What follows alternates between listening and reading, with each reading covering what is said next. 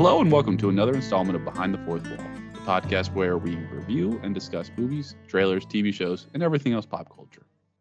Today we'll be taking a look at the 32nd Marvel movie, Guardians of the Galaxy Volume 3. My name is Emmett, and as always, I'm joined by my co-host and president of the Weird Al fan club, Ivan. I think the only song of Weird Al that I can memorize by heart is the Star Wars parody they did. Oh, a long time ago. Heck yeah. That's is that what it's called, or is it like Dark Side of the Force or something like that? I forget. I don't know. Did you see the Daniel Radcliffe movie? I haven't watched it yet. Did you? No, I should. I feel like he's not the right pick for that movie. That's what I thought too, but it's like then again, it could be like such the wrong pick that it's the right pick kind of situation. Wow, this got a 6.9 out of 10. Nice. Well, you know what? I'm loading it up. I'm watching it tonight. I'm finding the subscription service and subscribing to it, whatever is hosting it right now. Did it get a 420 on the reviews or something like that? I feel like because it got a 6.9. Oh, okay. It's on Roku free right now if you want to watch it. Is that like a streaming service? Like a jailbroken thing. Oh, okay. Is it anywhere else? Is it on Tubi? Because I'm always on Tubi. Get off of Tubi, number one. I love Tubi. It's got all their classics, 90s and 80s cartoons. Not sponsoring us, so that's the end of Tubi references on this. Why would Men's Health magazine write an article on where to watch Weird Al? People are getting out of their lanes. Men's Health was gone the minute that they started talking about where to watch it. Oh, we have to put our voice out there, guys. We need somebody writing an article on this. There's a category, so it aligns somehow, some way that we can't understand yet. Sheesh. Yeah, I don't know where you can watch this other than just seeing Roku.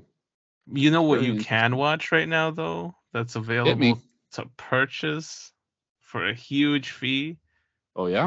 The Super Mario Bros. Movie. Yeah, how much is the fee? Because it might not be worth it. There's something interesting, because I just read this up yesterday, but if you want to stream it, you're going to be waiting until the fall. So around like October, maybe November, to watch this movie on Peacock. If you want to rent it, it's going to cost you $25 online. What? If you want to buy it, it's going to be anywhere from $30 to $35, depending on the platform that you're choosing to buy it on digitally. What? Just to hear Peaches? Yep. Now, if somebody missed it, what would your advice be? Buy it, rent it, or wait? I'll be honest. I just go watch it in the movies. You know, if you really like, it's still out. Yes, it's still out. It's still fresh. That being said, I mean, like, I kind of understand why it's such a high premium. The movie hit $1 billion, like I think last week or something like that. But it's been on a roll. Unreal. Yeah, but like it's not a horrible movie either, though. Like it's pretty good. I liked it. I had a lot of fun with it. But it's definitely not something like I'm used to paying $25 for a new release digitally, and I normally don't get those. I wait until they drop down to like $10 or $15. You know, like if I want something like, and I don't want to pay for like the subscription service it was on. But yeah, honestly, go to the movies and watch it. Although I will say this, if you have kids, I think $30 is not a bad price to pay, considering you're gonna have to pay like far more than that for you, your kids, and you know whatever the rest of the family tallies up to. Yeah, I have no idea what it's like to raise kids, but I imagine they're going to want to watch it more than once. So yeah, buying it makes sense then, but I don't know, as an average adult, I would say just wait till fall. It's not worth it. Yeah, I would advise the same, except, you know, like I probably will end up buying it. My niece keeps asking my Alexa to play Peaches every time she's over. Great song. There's always a song every summer movie season. There's always this one viral song that all the kids seem to be into, and it seems to be everywhere and inescapable. It's Peaches now. So thanks, Jack Black. Before we move on, though, your favorite Weird Al song, was it the Star Wars one? Yeah, I think so. Mine was the 11-minute and 24-second Albuquerque. Do you remember that one?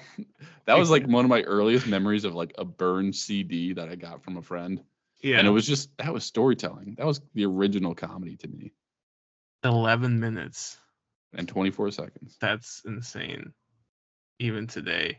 Do you want a bear claw? Yeah, I want a bear claw.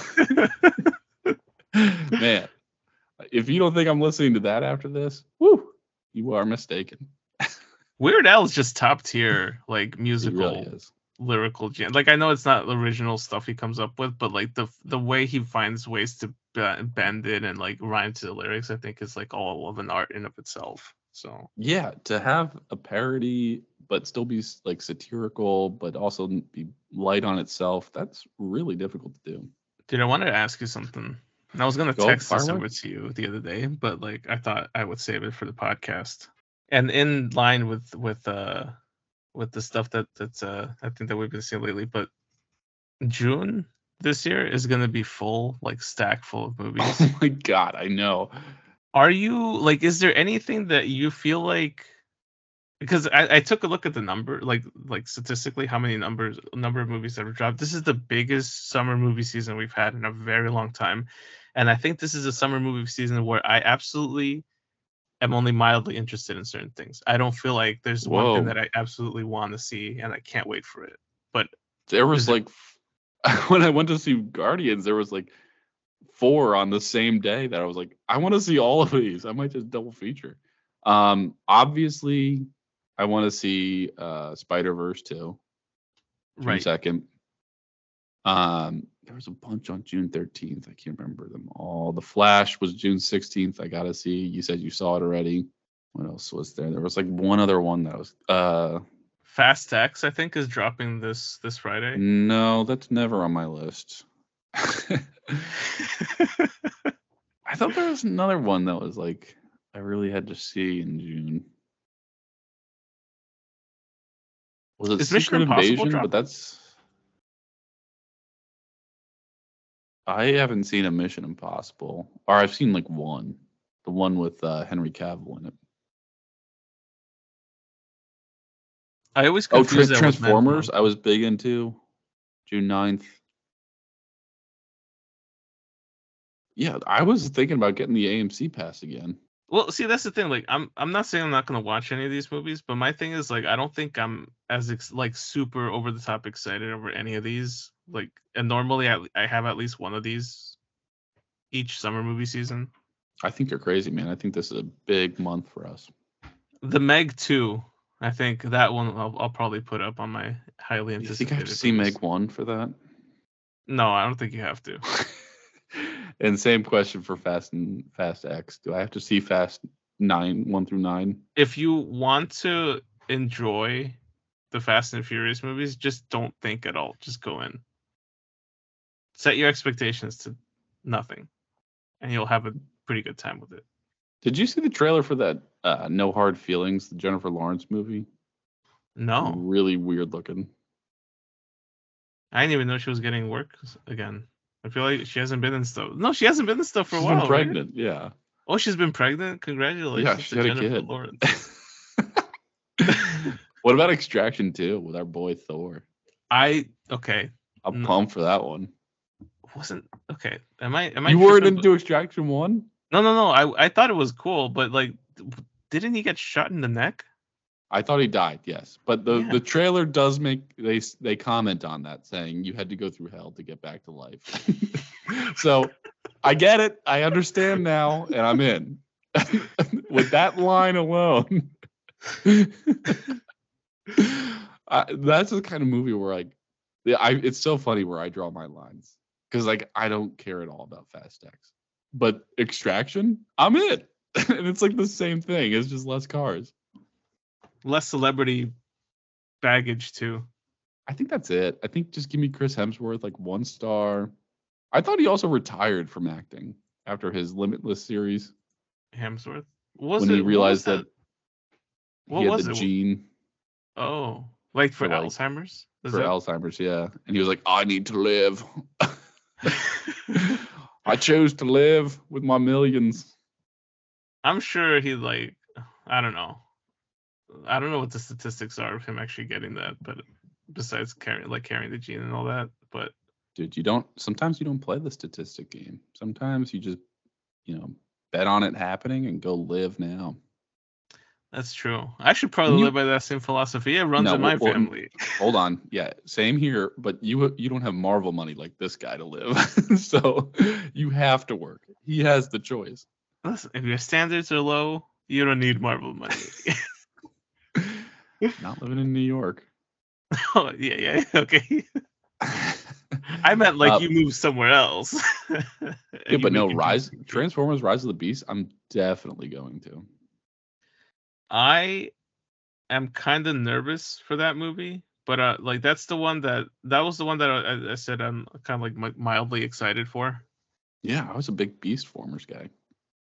I loved Beast Wars. I thought, which by the way, I tracked down a couple episodes before, which one of the reasons why I'm on Tubi.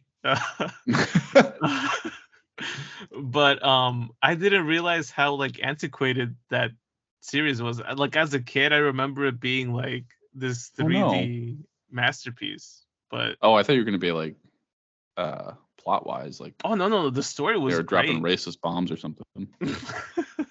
No, the story was so good, but I felt like the animation doesn't live up to par. I kind of hope they do not a straight out remake, but like that's the franchise that I hope they revisit and really just kind of update graphics wise at least. I mean, we kind of been talking movies here, anticipations. Do you have any like stuff on your wall that you've been getting into? We kind of took a little break here between the ending of not Boba Fett, some Mandalorian show. Some Mandalorian, okay. I don't know. They're all the same. They all look the same. Oh no. Say it in so. All those helmet heads. Oof. You been getting into anything? I've been watching a couple things here and there. Let me see. What have I been? I've been keeping up with Ted Lasso. And yeah. So I got everybody in my family, I feel like, into Ted Lasso. Good. It's such a feel-good show, and it this continues season to especially. Deliver. Yeah. Are you fully caught up to the latest episode? I haven't seen this week's. Recording on 5/18, so one came out last night. I haven't seen this one, but I saw the one before this week's. I don't know how they do it, but they consistently show and tie in details to past episodes, and like there's I feel like every character has had his due. Like every character that has from the start been set up as something has had their arc. And there's characters like Jamie that I thought in the first season I was like definitely not interested in, and I thought he was gonna be like an antagonist throughout the whole series, and complete turn by the end. And it's just like the show hasn't dropped in quality. We're 3 seasons in. I don't know if this is the last one because they keep kind of teasing that it might be the end of the show. I'm kind of torn on that, because it's like I like it. I wish it could go on. Yet at the same time, I respect if they say this is the end, so long as they have like a formal and appropriate end in mind there. Yeah, we're in the midst of like the writer strike conversations, and this is one show that would definitely suffer from that because it is beautiful writing. Every episode has one of those major like tug at your heartstrings speeches that you can see where they're going, and then they take you kind of like way further than you were expecting. Like some of these Roy Kent speeches and Ted speeches every episode, they're all so good. Like Coach Beard, everyone's got one in this season, and I really love it. And like some people I talk to are like they kind of hit you over the head with some of these things, but I don't know. I'm a sucker for them. I think they get what's going on in the world, and they're willing to put it on paper and say it out loud. It's gonna sound cheesy, but I do feel like this is the kind of show that we kind of need right now. Absolutely. Well, some people need to watch this, and they're not the people that are watching. It's such a feel-good show that I think sometimes you can stray close to the like to cheese level, like a dangerous cheese level on certain shows a bit. But this one does such a great job of balancing it out. And I haven't seen anything like it. It's hard to describe it to somebody that hasn't watched it.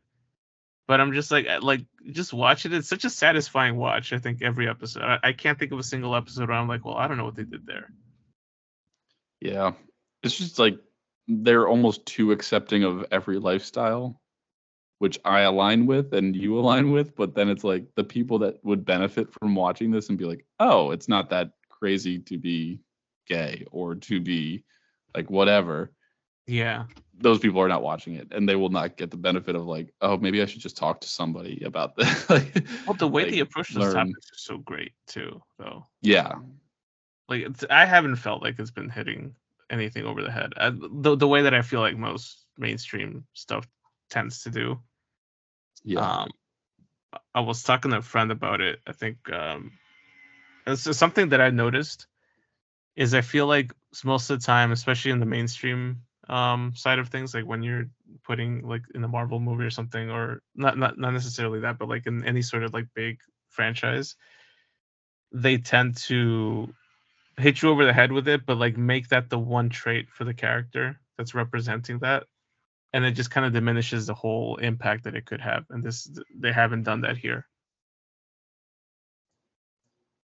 yeah. Sorry, not to backtrack.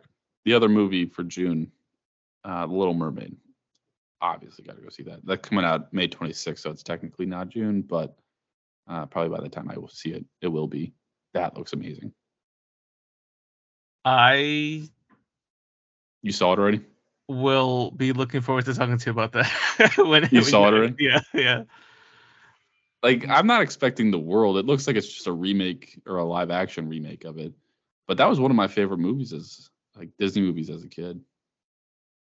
I'll be honest, from like just sharing a brief perspective on it, I think this is the strongest performance I've seen out of a Disney live action movie. The Yeah. visuals are not it for me. Like the CGI feels a little rough and unfinished, and I think but that's my only criticism of it. I feel like they just that it felt a little bit rushed there, but I think this is Well, my how was favorite Lion performance. King for you?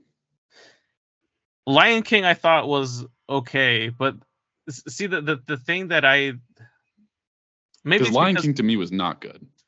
no, oh, in terms of like from a plot wise perspective, yeah, I didn't like it. I thought you Well, meant it was from the like a same plot. visual. I just mean like from a visual, like the animals looked off, and you either had to nail the animals or nail the voices, and they picked the wrong voices and they didn't nail the animal CGI. I think sometimes these live action Disney movies suffer from the fact that we have an animated template for these, right? And so Yeah, I think that my main issue with Little Mermaid, and you'll see what I'm talking about when you actually see like the flounder and you see the little crab, I forgot his name. Sebastian. Yeah. There's just something that just doesn't feel right within the world that they established there, and it's because I'm constantly comparing it to the animated series, the animated movie, and it's hard to distinguish between those. But I think they picked the right actress for the role, and you'll see that I feel from like an performance standpoint, this might be my favorite of the live action Disney stuff that they've done. That being said, the bar on that is a little low, because I don't think we've had great ones. The one that I did see recently, and I have mixed feelings on, and I'm not sure if you had a chance to check it out because this is Disney. If you say Peter Pan, it's Peter Pan. I haven't seen it yet. I'm watching this weekend. I had to check it out because it's Jude Law. Jude Law's Captain Hook. Perfect casting. Right. Can't say the same thing about everybody else. Oh man, are they missing Robin Williams? I'm missing Robin Williams, and also like to be honest with you, when it comes to live action Peter Pan, I feel like they nailed it twice. They nailed it in Hook, and they nailed it in the 2003 live action adaptation they did a while ago. I don't think it was Disney; it was something else, but I don't fully remember what who produced that one. That was. All I remember is Jason Isaacs, the Inquisitor. P.J. Hogan was the director. P.J. Hogan. Jason Isaacs was the actor. Was Hook, yeah. Jeremy Sumpter. That was, I think, the best straight out adaptation of Peter Pan itself. Hook, I think, is a whole other level of great.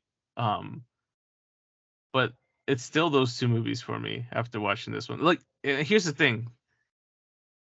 I do not like half of the new Peter Pan movie, but I think the back half makes the first half worth stomaching, if that makes sense. Okay. Yeah, I mean, I'm into checking it out. I'll let you know my thoughts on it.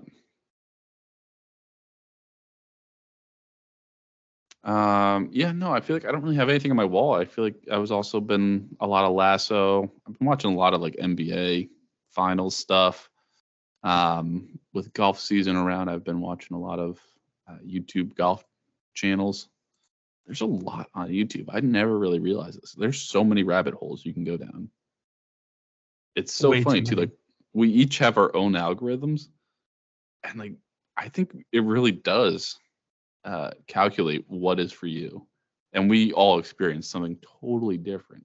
I agree. There's a lot that just kind of goes in from one. I think from even just like clicking like on a couple different things, like it can lead you down a very weird path. Like I'll get into like conspiracy documentaries and stuff, right? This And guy's then watching like 9/11 conspiracy theories. yeah, it was an inside job and Damn. all that. But it's such a dangerous thing sometimes with it too, because the algorithm, like you said, it is crazy the way it understands what you want to watch at that point. Because I feel like 8 times out of 10, the recommendation bar kind of nails it when you put the whole autoplay feature, and you're like, okay, this kind of vibes with Yeah, what I was just watching. So but you know what's scarier is that like someone's made that video and knows how to play you. And then YouTube's figured out like, oh, this one will play you as well. Like, like with some of yeah, those conspiracy things, like not even like it has to be a conspiracy. It can just be like about any topic, and it's like I know that I will cater to you specifically with how I talk about this topic. I discovered this week how to tell YouTube you don't like something by Oh, I do that clicking on all the the little. time. It cleans up my algorithm for a little bit, but then it forces me back in my lane of before that. I had watched something from Vice on Yeah. like, and this is how crazy it can get. I was watching something on Vice on like infiltrating the cartels in Mexico and like interviewing some like drug traffickers. And then the immediate next video suggestion was a Daily Show, a compilation of Jordan Klepper at the Trump rallies. And then that immediately pivots to a series of trailers from some conservative movies from the Daily Wire to then pivot to Like to Trump shit. yeah, but the last video on that whole spin was a video about how there's a cabal and a network working to destabilize the entire world's economy and get everybody on board into a new world order. And I'm like, okay, it just went so far out Yeah. to Yeah. one side. I didn't even click like on any of that stuff too. So Yeah, if you just watch it for more than like 5 seconds, it's like, oh, you're into this. that's why social media is kind of an echo chamber nowadays, especially. Yeah, it's real dangerous, man. The other one I actually just remembered as well, the Hunger Games prequel, because these are all just trailers I caught while in Marvel or in the Guardians. When is that coming out? I want to say the fall. That's not till like November. Yeah. Yeah. Okay. We can talk about that later then. Why don't we get into this thing here, huh? Guardians 3. We've been chit-chatting for way too long. This is like a Ivan and Dr. Ben episode. Hey, we love those episodes. Just no kaijus. When did you watch this movie? Because I saw it opening weekend, not opening day, but opening weekend. And I was gonna text you and be like, "Hey, have you had a chance to watch it?" And I think I took about a week to text you that question. No, I just saw it this past weekend, but I still had a pretty full audience in the suburbs, which was impressive. The crowd was kind of like me. It was pretty tamed. There was no like applause or like awes or any like sad moments between us. Did you have like a crowd reactions at all? I did. I always get a pretty full theater. If I go to the neighborhood theater here, the AMC, not the AMC, the Regal. I miss Nicole Kidman's little intro there for AMC. Not gonna lie. The cinema. It feels good to cry in a place like this. Yes, it does, Nicole. Yes, it does.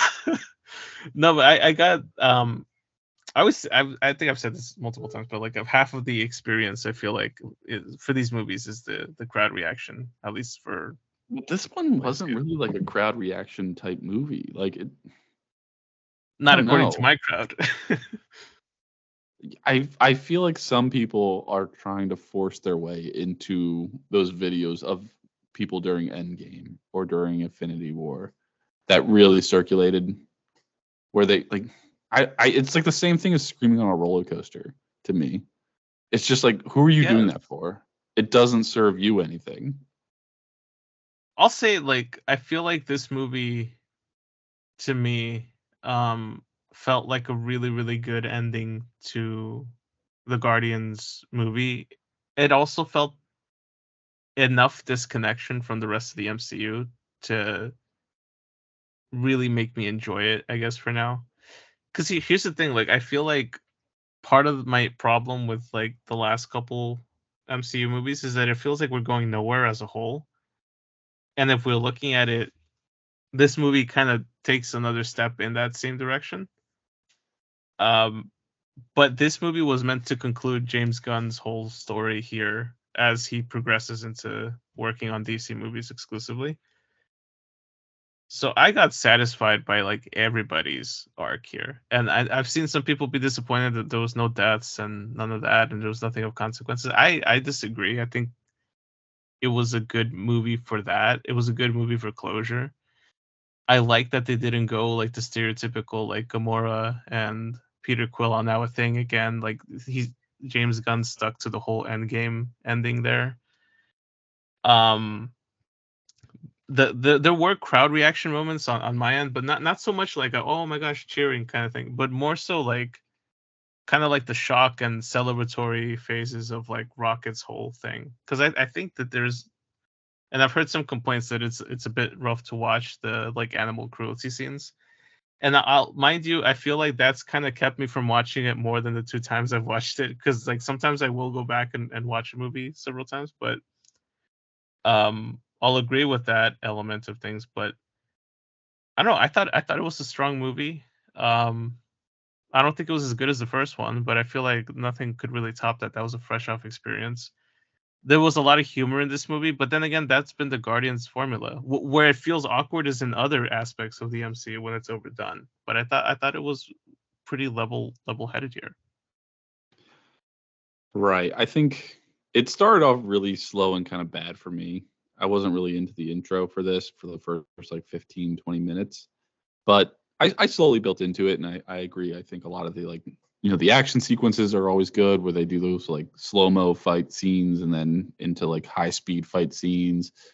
Um I like the humor within these that's always been their thing. That's the one thing that I think I had a problem with Guardians too was like once they realized that people liked a nice soundtrack of like 80s and 90s and 70s music, like they overdid it in Guardians 2, and I feel like they just repeated that mistake in this one, where it was just constantly hitting you with like classic songs, and it's like, it's too much fan service at that point, which just felt kind of wrong. But I mean, it is their thing, so I get it. Yeah, I think it can get a little carried away with it. I did appreciate that as the movies progressed from where we got from one to this one, we were progressing in decades in movies, and it wasn't just sticking to just like your '80s classics anymore. Yeah, the Zune really helps with that, which they made a few jokes about, which is like it's pretty funny. It is interesting that they just never went back to Earth.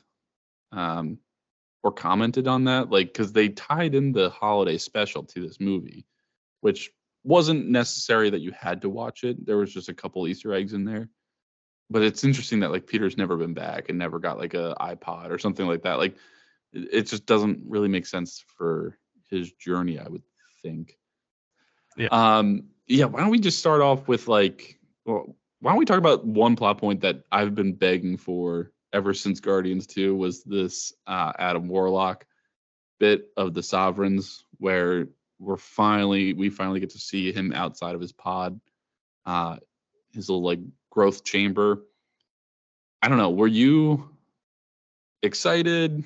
disappointed or like neutral about him. Personally, I think it's funny that they went a route of like he's not fully mature yet because he was woken up too early by this like Orgo Corp guy, the main villain. But I don't know. It's something about him that was like I felt like he was underutilized throughout this whole movie. I think he shows up as this like Superman invincible threat that tears them apart initially, great, and like leaves, great. That's like how you introduce a villain, and that he'll be back for more. But then he comes around so easily, and like, or he pulls his punches too easily in a lot of these fights, which doesn't really make a lot of sense to me. I like Will Poulter, but yeah, he's definitely very underutilized and not a very necessary character at all here. Yeah, and I think like the High Priestess Aisha was like used a little too much. And I get they had to like set her up as the person who has to die in this movie for him to start questioning like his path. But she was also pretty weird in this movie. Yeah, I think overall though, like that whole plot line just kind of felt like, oh, like we need to kind of deliver on that one after the credit scene from back then. It was a bit weak. It wasn't really needed. I think it didn't take away anything, but it also didn't add anything, so it felt a little bit out of place. It was great casting though for Will Poulter. Like I thought he did a pretty good job with what he had.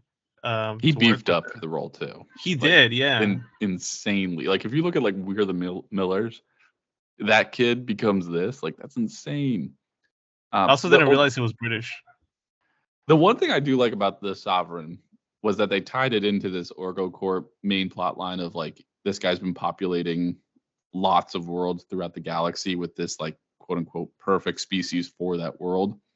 I thought that was really interesting that they were one of those and that they viewed this guy as like their deity, and how they've always viewed themselves as being this perfect species. So I think that was like a nice way to tie that all together without hitting you over the head with like explaining that. Yeah, I think that I just think the High Evolutionary started off as a strong villain in the first half, and then the last half he kind of lost me. It just became a like generic villain that's always yelling at his subordinates constantly. So I was disappointed in that.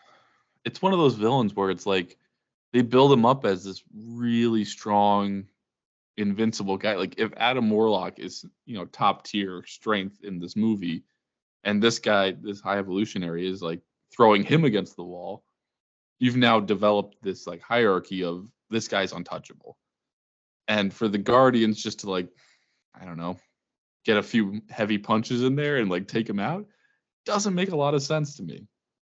I thought he had powers, but apparently he just had tech. Yeah, like he kept talking about controlling gravity, which, okay, cool power. And they tied in Rocket's invention at the beginning of this movie that was like quietly mentioned and like, oh, that's forgettable.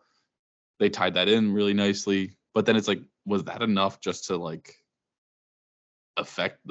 get the upper hand on this guy? It shouldn't have been if we were taking the High Evolutionary from the comics, but it is here. I think the whole Rocket backstory though to me was the strongest suit of this whole movie, and like that was a big driving force. I thought he was gonna die at the end. Like I honestly thought we were heading in that direction. But once we got into the second act and he wasn't like in action yet, I kind of stopped thinking he was gonna kick the bucket this movie. Yeah, I think this was the strongest point of this movie, and it was nice that like his little he's going to the afterlife thing, his Harry Potter moment with Dumbledore, right? Like with whatever her name Lila was, or Lila, Teefs, yeah, and I forgot the other one. Floor, was it? Floor, yeah, very forgettable Floor. No, I thought their moment was really nice, and like that half afterlife thing. It was very Deadpool like, where it's like, but it's not your time. You got to go back. But it was nice that this is your story, right? This is not Peter's or anyone else's. Like without having to say all this stuff, other than saying like this, it's always been about you. You've always been our main character. Go back there and like kick some butt, which felt like amazing payoff for all the like the crap that we had to watch at the beginning. Like not crap that it was badly filmed, but just like you said with the animal cruelty, it's like watching these experiments on these animals was really tough. Like even though he was CGI, it's like when he forces out, like it hurts. Like that hurt everyone in the audience. I will say the other thing too, like I was very satisfied with where each member of the original team ended up. And if this is really the end of this team and we're not going to see some of these characters at least for a long time, I'm perfectly happy with where they leave things off. And I will say for like on my part too, like a little bit of bashing on the musical numbers and stuff, I really like that they ended this with Florence and the Machines at the end there. Yeah, no, I think they picked appropriate songs for each of the moments. It's just like they made too many moments. Is my only gripe. Is like it loses significance of each song the more that you play a full playlist. My only defense on it is that that's been the case from the get-go.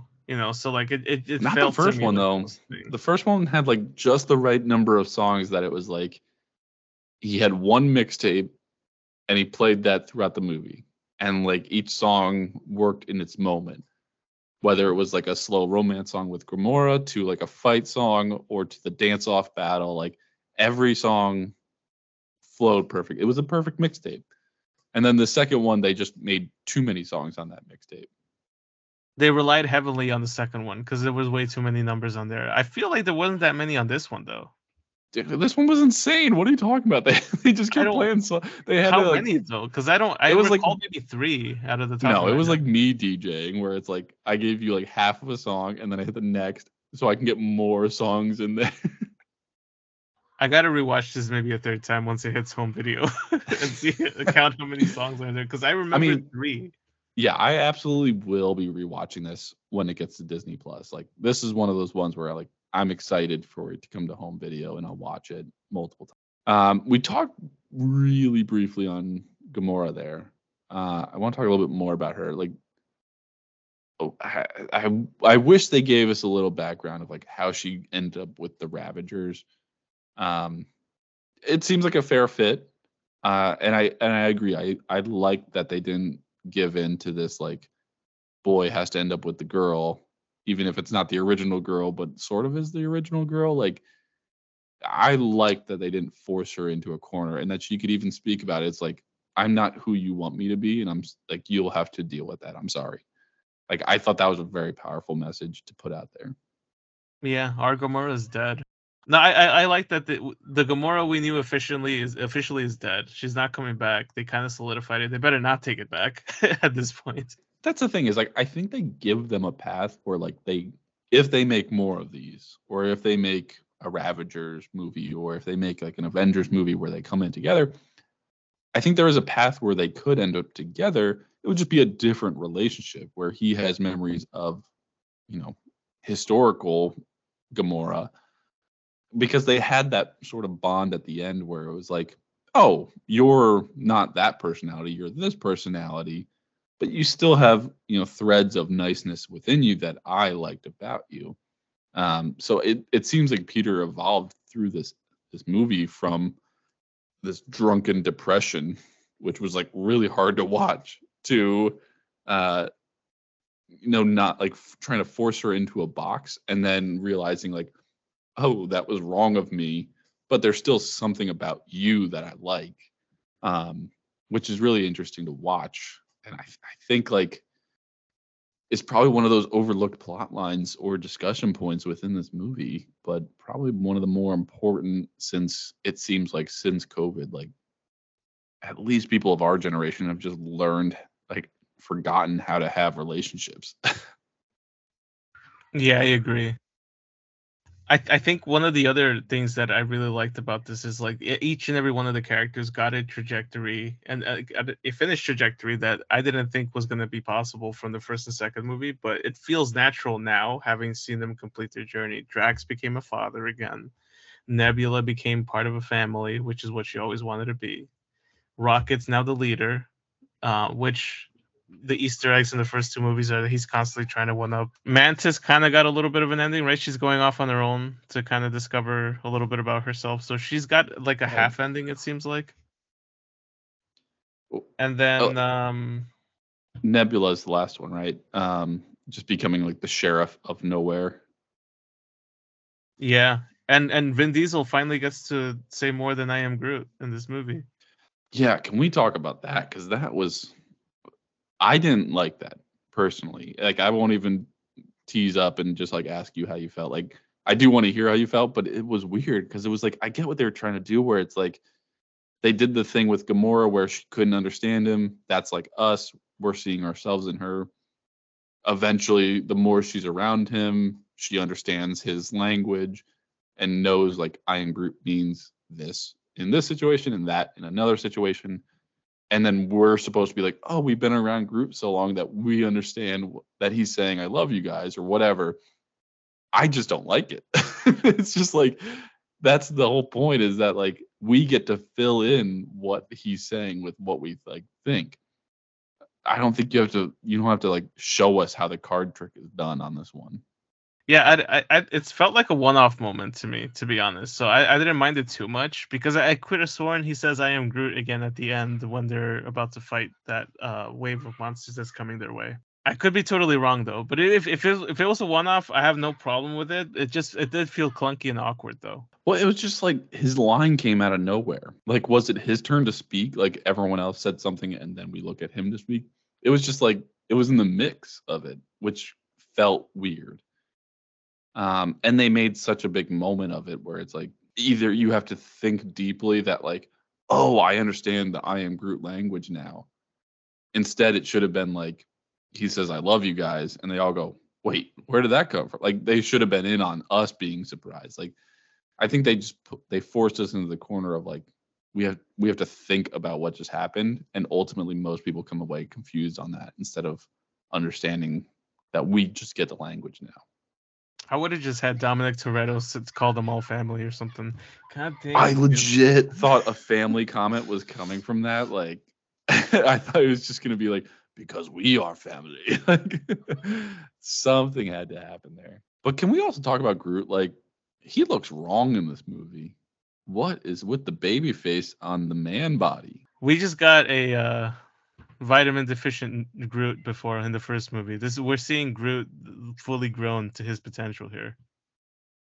Yeah, like he was literally a stick. He was a twig, and now he's gone on like some sort. And this happened into the holiday special too. Wasn't he big in that? He was, yeah. Was he even in that? I can't remember. That was he was roided up. Took me like 5 watches to get through that thing. Yeah, no, like it just doesn't. I don't like that Groot. That's not my Groot. All right, I'll say it. That's not my Groot. Listen, it's the whey protein, man. That's that's more than whey. This guy's on. There's no way that's just whey. He's on something else. What do they call it? NRT or the whatever the steroid NFTs. And he's on NFTs. But no, I thought he was really an interesting character. I feel like they used him in such an odd way throughout this movie, where he's an idiot and he's the muscle, and then he's also a genius at times. Like he's able to execute Quill's plan of hiding the weapons within him perfectly. He gets chopped down to just a head by Adam Warlock in that first fight, and like I don't know, he's like super emotional with Rocket, but then he's also like, I don't know, he's just all over the place, and like it's so hard to read this character, where in the first movie he was just like the muscle bodyguard, right? In the second movie he was the baby, and then in the Avengers movies he was this like teenager. Yeah, this teenager who's like hormonal and like got an attitude. Now it's just like, have you picked a lane for this guy? It felt like they didn't know what to do with him after he kind of peaked a little bit in Guardians 1, right? In that form. I expected to see that. Yeah. I don't know if we really need to talk about like all the plot points. Like, I think the biggest time suck of this movie was that heist scene where it really resulted in nothing. Like they didn't gather any information other than being like, oh, we have to go after that guy who was there, by the way. Like they spent a lot of time there for my liking. I don't really know if we need to go into too much detail on there. Was there anything within that struck your eyes, either like an Easter egg or something important? It just felt like a way to put Nathan Fillion in this movie. That's it. Yeah.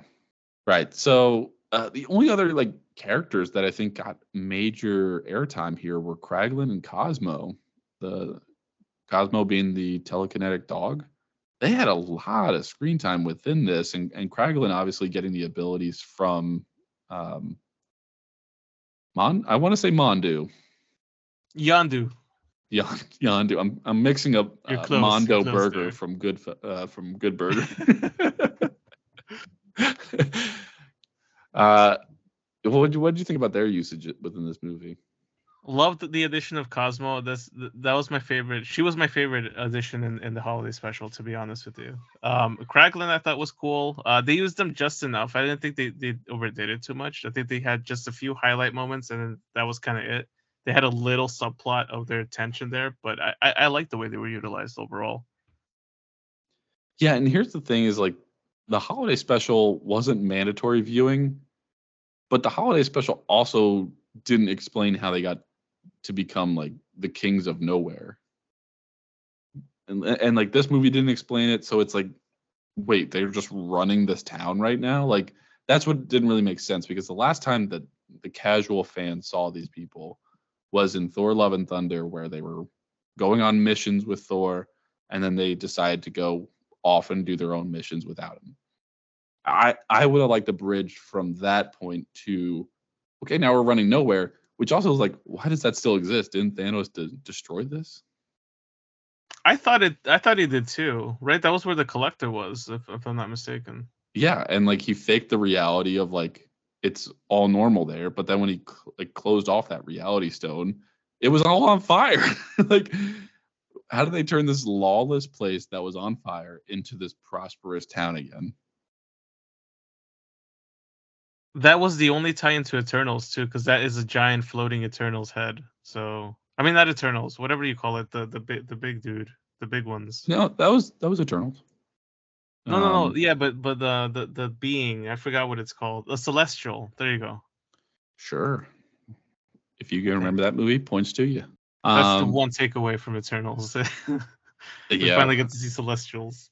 Yeah, I love that. There's like how many movies now since Eternals?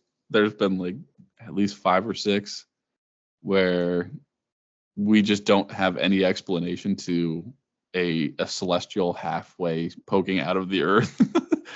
Like, when are we going to address that, guys? Phase 6.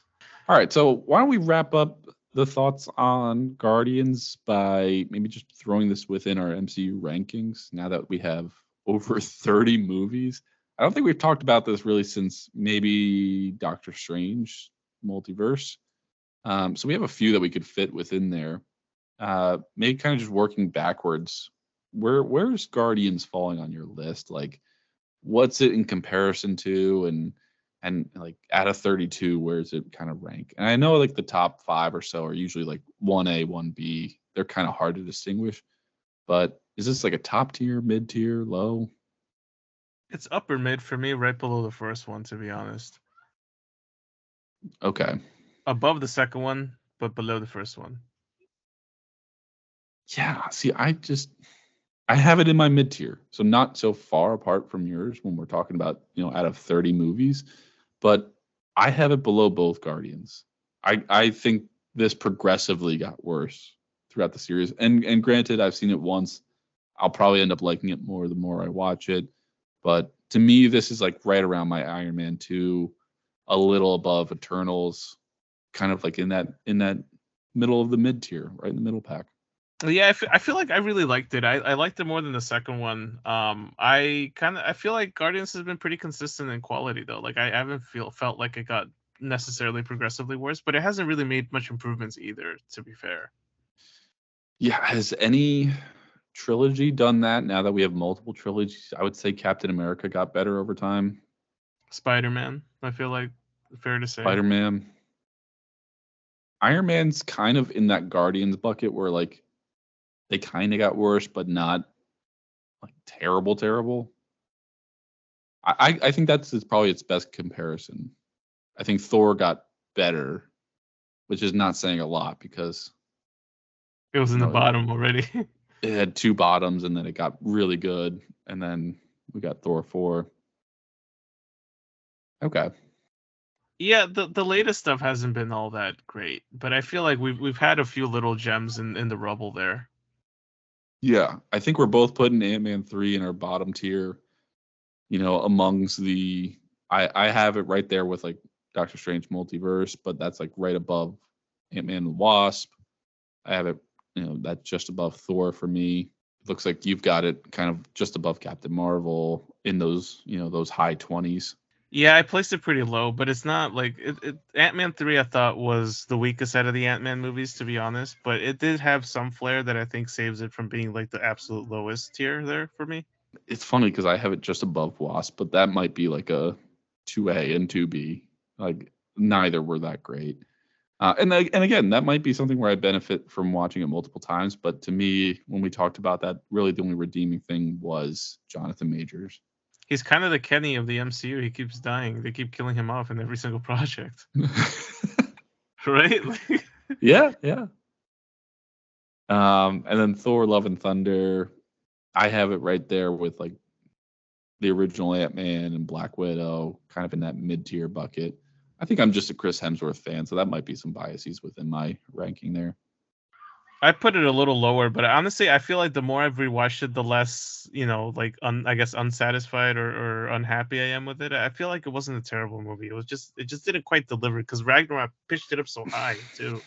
Yeah, Ragnarok being in my top 5, it's like it's so hard to come off of that and be better than that. Few franchises have done that, but with Christian Bale's acting within it, and with I'm a Hemsworth fan, and seeing Natalie Portman come back, there's highlights within that movie. It's just like a lot of the plot and dialogue was just subpar. Yeah, that felt like a writer's strike movie, to be honest. I know these movies already suffer from poor writing. I don't know what's going to happen if they don't have anyone writing these things. It's going to be like Chat GPT putting it together. We can dedicate a whole episode as to what is going to happen to the writer's strike, because I feel like that's going to be a huge, huge issue for any movie that's not finished with production as of this moment. Yeah. And TV shows too. But why don't we post our rankings on Instagram or something like that? Why don't we try putting our socials updated? Why don't we make an effort here? Nah, never mind. Scratch that. Cut that from the recording. But no, I think we got a lot of movies in June coming up. A lot of Marvel projects coming up. Star Wars is ramping up as well. I think there's a Furious X. Definitely next up on our list, right? I think it's Furriest X. Oh, Furriest X. Oh, yeah. My bad. Vin Diesel's really like getting out there. Then he's really diversifying his. Yeah, good for him. Very brave. But no, any other last seconds thoughts on this or? No, I honestly I enjoyed it. I thought this was a great swan song for James Gunn. I'm excited to see what he's going to bring to the MCU, to be honest. Like I always thought he was a good director at understanding the source material. He was never shy about getting weird with these movies. Yeah. That's part of the reason why I've loved the work that he's done. The quality and all that kind of varies a little bit, right? But I'm excited to see what he does at DC. I'm gonna be sad to see him go from Marvel, but I feel like this was the best ending we could have gotten for these characters, and at least Star-Lord, at least judging from the end credit scene, it looks like he's going to return in some capacity. But I feel like the rest of the cast, given the stuff that they've said about the MCU and all that, are probably not going to be set to return anytime soon. Yeah, that was going to be my note. Is I'm excited to see Star-Lord come back and Chris Pratt come back, and some of those news junket interviews where some people asked him like, so this is the end for the Guardians, and he's like, at least the Guardians that I led. That leaves the door open for me to be like, okay, maybe they form a second alliance or group or something like that, or he does something on Earth that's interesting. I wonder if he was impacted by knowing about Spider-Man or not, like if that spell impacted him. That certainly hasn't come up since, so that'd be really interesting to watch. But I agree. I think this movie's like, we put it mid-tier for a reason. It's kind of right in the middle of there. I'll probably like it more the more I watch it. That was just off one viewing. I will say this movie brought me around on Drax. I was always like, this guy's too weird, but I think Bautista did a really good job with his humor and his line delivery in this movie. Yeah, I love the progression they've done with him from movie 1 to this one. I feel like, and even the Avengers stuff. He's Yeah. been consistent, but he's also been like this showed the range of growth he's had over the years. Yeah, it's a really interesting line to draw there, where it's like it's the same Drax, but the humor just finally is like starting to play and like pay off for us. I'm gonna But all miss right, these guys. I'm not gonna lie. I'm gonna miss this group. yeah, the group that we had, right? But I think with Gamora's exit on it, I think we start to like, grieve like Peter in this movie, where it's like, we had, like, don't be sad because you had it and it's gone now. Like, be happy that you had it, right? Right. We can evolve with it, which is a really like nice message to deliver, that we can evolve and we can accept whatever the new Guardians are, and it's the same thing when the Avengers ended after Civil War, or what? Not Civil War. What was it? Where Iron Man took off. I think that was Ultron, and then like Captain America goes to like train the new recruits, and it's like, ooh, this is a new look. But it's like, all right, hey, it's just the next iteration. Yeah, I agree. Well, hopefully they actually utilize it for something sooner than later here. Right. Yeah, and that's one payoff that or one thing that we haven't really seen paid off quickly, right? Like Adam Warlock took how many years to develop?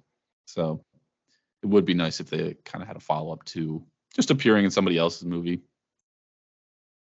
Yeah. Well, hopefully we'll see that soon, and all this stuff is going to take a little bit of a break. It looks like.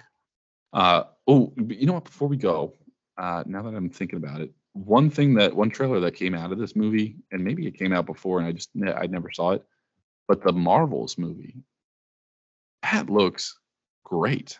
Yeah, that trailer's a little old. I think it's a couple months old.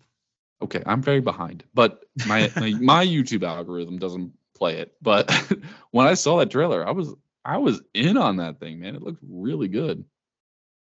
It plays like a good ensemble film, and I'm excited to see Yeah. the actors that play Kamala interact with Brie, because I feel like they would do well to kind of bounce off of each other, and finally putting Monica into it. Yeah, and then you got Nick Fury back in the mix. Like, hopefully it's the real one. Like, it looks pretty good.